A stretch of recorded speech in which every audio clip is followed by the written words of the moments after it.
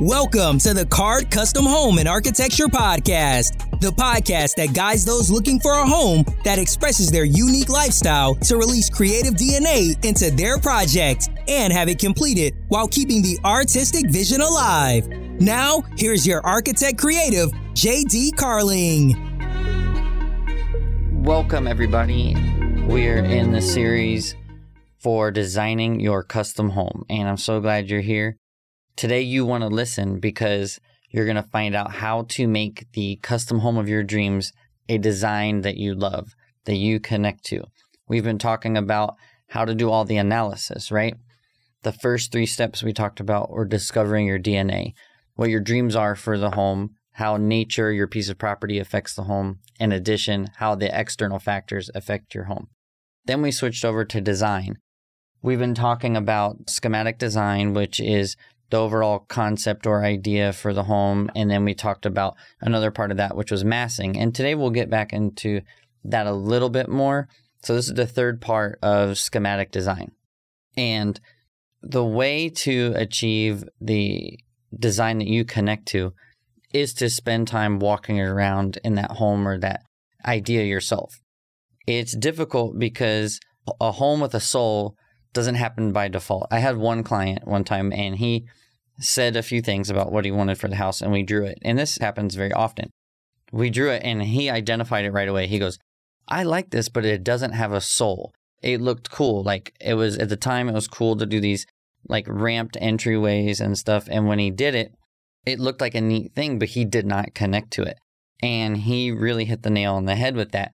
So we kept exploring what it was that he wanted, and we came up with something totally different after that first experience. And to this day, he's always talking about how much he loves the design that we gave him and telling other people about it. So I'm very appreciative of that.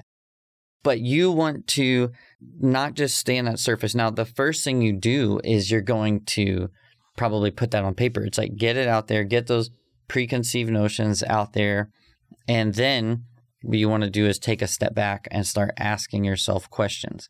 Things that can be written down or things that can be stated are stronger, in my opinion, than just a picture. Even though a picture is worth 1,000 words, you have to give it those words for those words to mean something, right? So you have the picture, and the best way to do that is what I could almost call a mental virtual reality. And that's where the house doesn't exist yet, but you're going to walk around in that house. You should gain a lot, and you will gain a lot if you say, I'm going up to the home. So when you're approaching the home, there's different ways of approaching it, correct? It's the first time you come to your home, how you enter it, how other people enter it. What do you want them to experience? So I like to think of it in terms, no matter how small your property is, a lot of the jobs I work on are in tighter, very small lots, like 40 feet by 90 feet, 50 feet by 100 feet, very, very small urban type settings. And there's still a sequence of discovery, even when someone's visiting your home, when you come home each day, what that sequence is like. So you want to think about how you want that to feel. And there's different things that you can think about that will take you through that process. And I like to liken it to when you see a print nowadays, it's actually still happening with the print. It's just very, very fast and a little harder to decipher.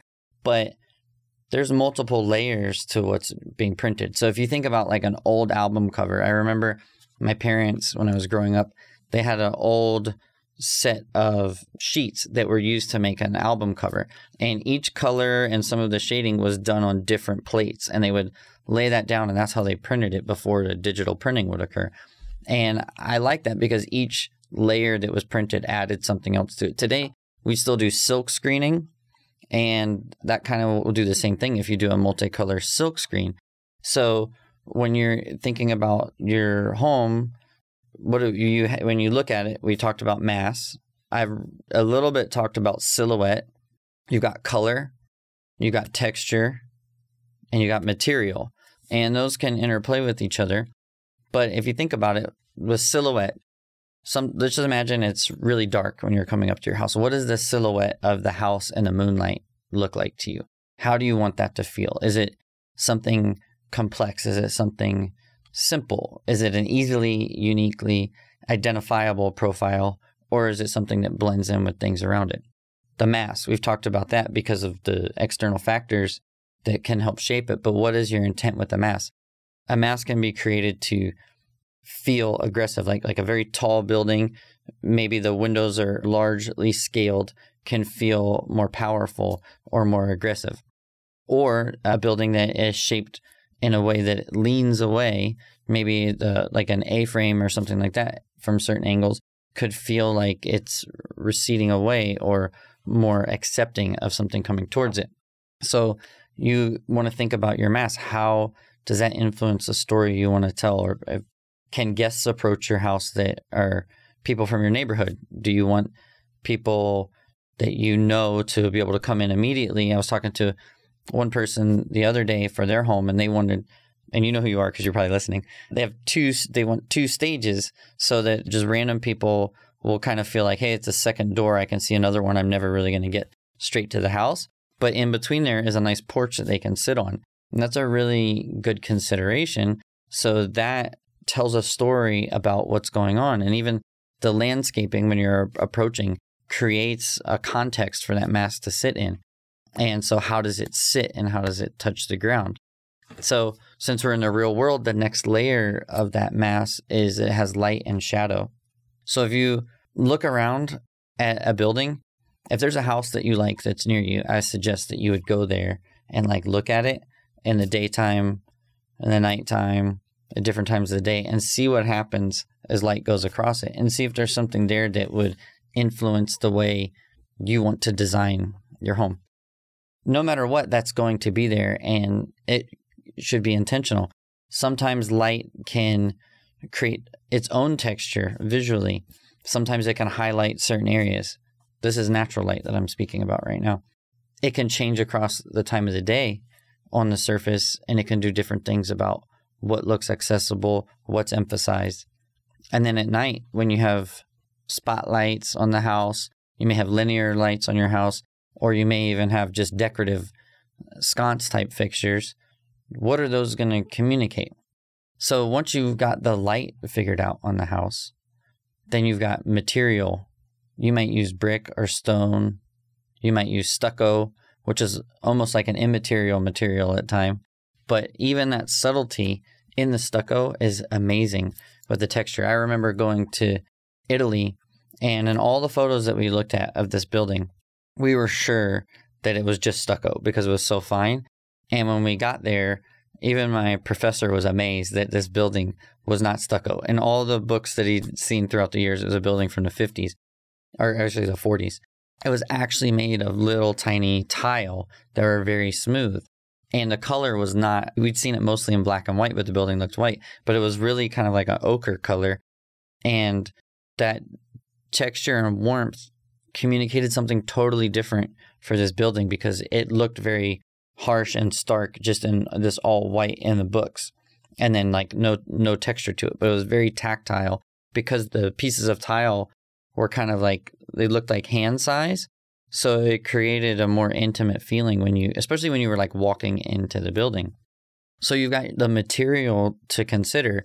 So obviously when we think about material, we're going to go wood, concrete, metal, siding, things like that. But those materials have quality, right? A lot of people think of wood as warm, but depending on what the grain is like, that can also communicate something else. Metal, depending on how it's finished, can be almost immaterial too, or mirror, or it can also become something that's tactile. Sometimes the way the metal is burled or something can actually feel pretty soft in your hand and unique. So there's all different things you can do to communicate warmth, or hey, I want you to touch here, I want you to go here, or I don't, or a connection between two other things. And now inherently, material in our world has color when there's light on it. It's interesting when you start changing the light source on things, what that can do. But the color of things is also important in addition to the material. So your color palette is very important. Do you want it to be cool or warm? Do you want it to be variated? Do you want it to be neutral or monotone? What does that say about the mood that you want to create with the house? For example, there was one home where the people wanted a lot of natural light. So this isn't a home I designed, but this is a good example of how color can make a big difference. They wanted the whole home bright, so everything's white in the house. But they knew that living in a home that's all white and no variation would actually feel too monotone, and there's no contrast, and it would be really harsh to live in.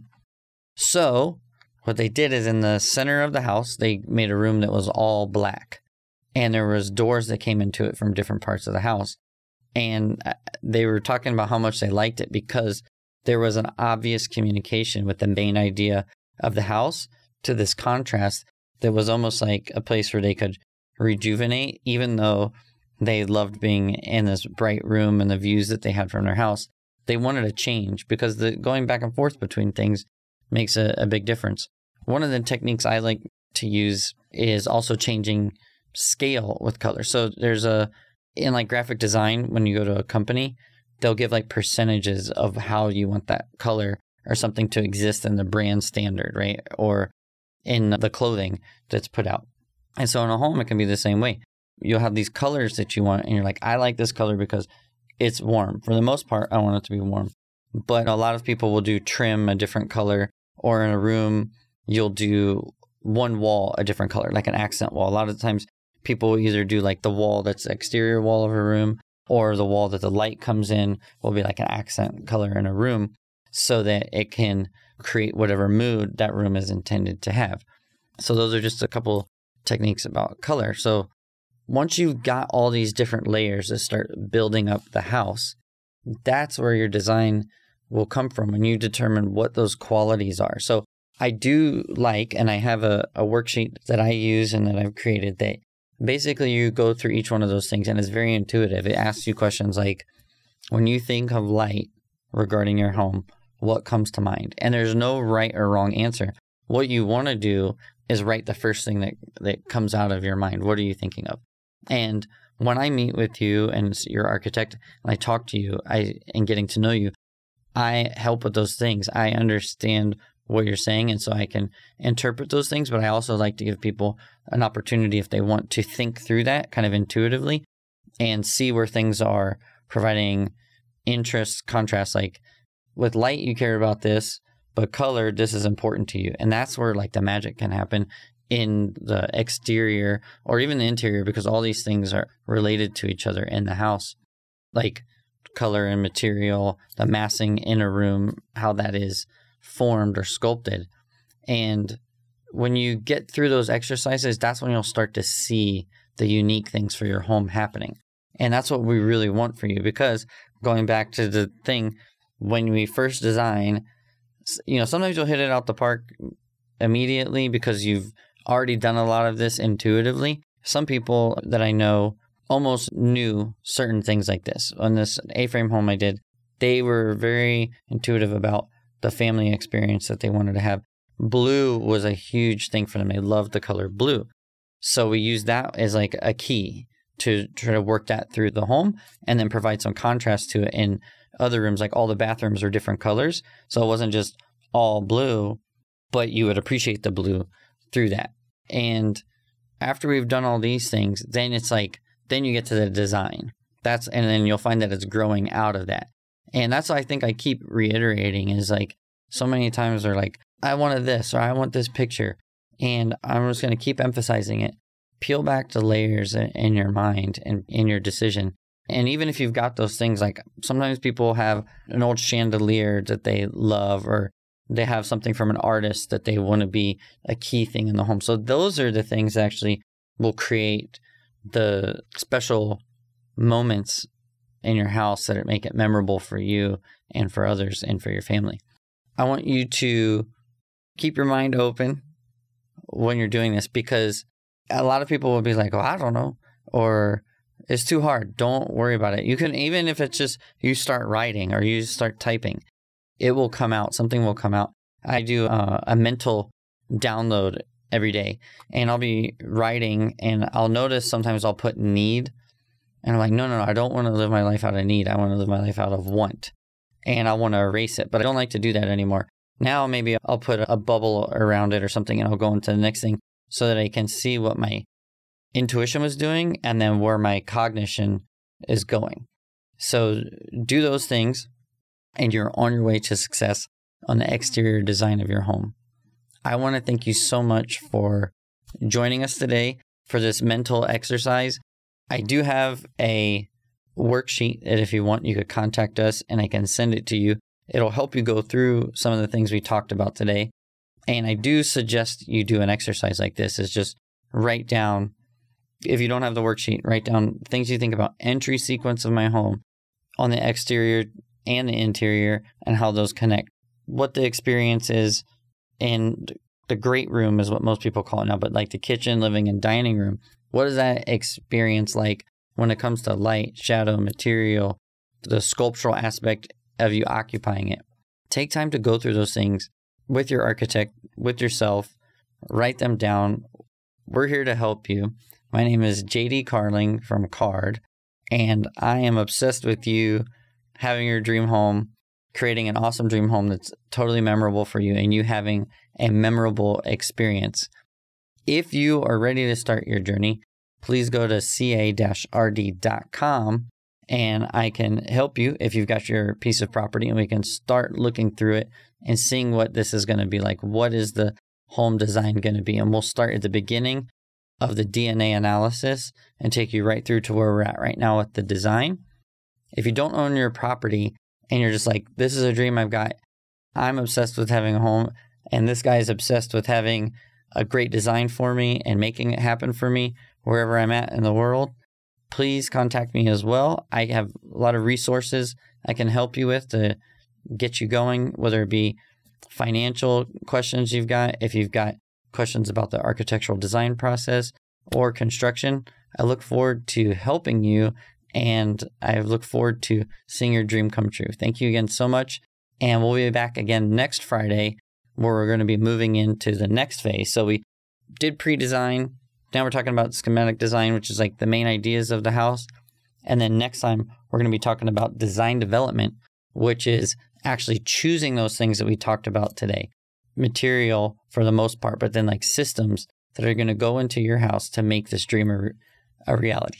I always want to say like something slightly different than reality, because that's like the common thing is like, we got a dream, we're making it reality. But that is what we're doing.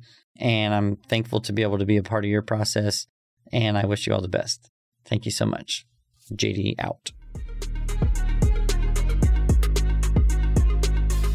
Thank you for listening to the Card Custom Home and Architecture Podcast.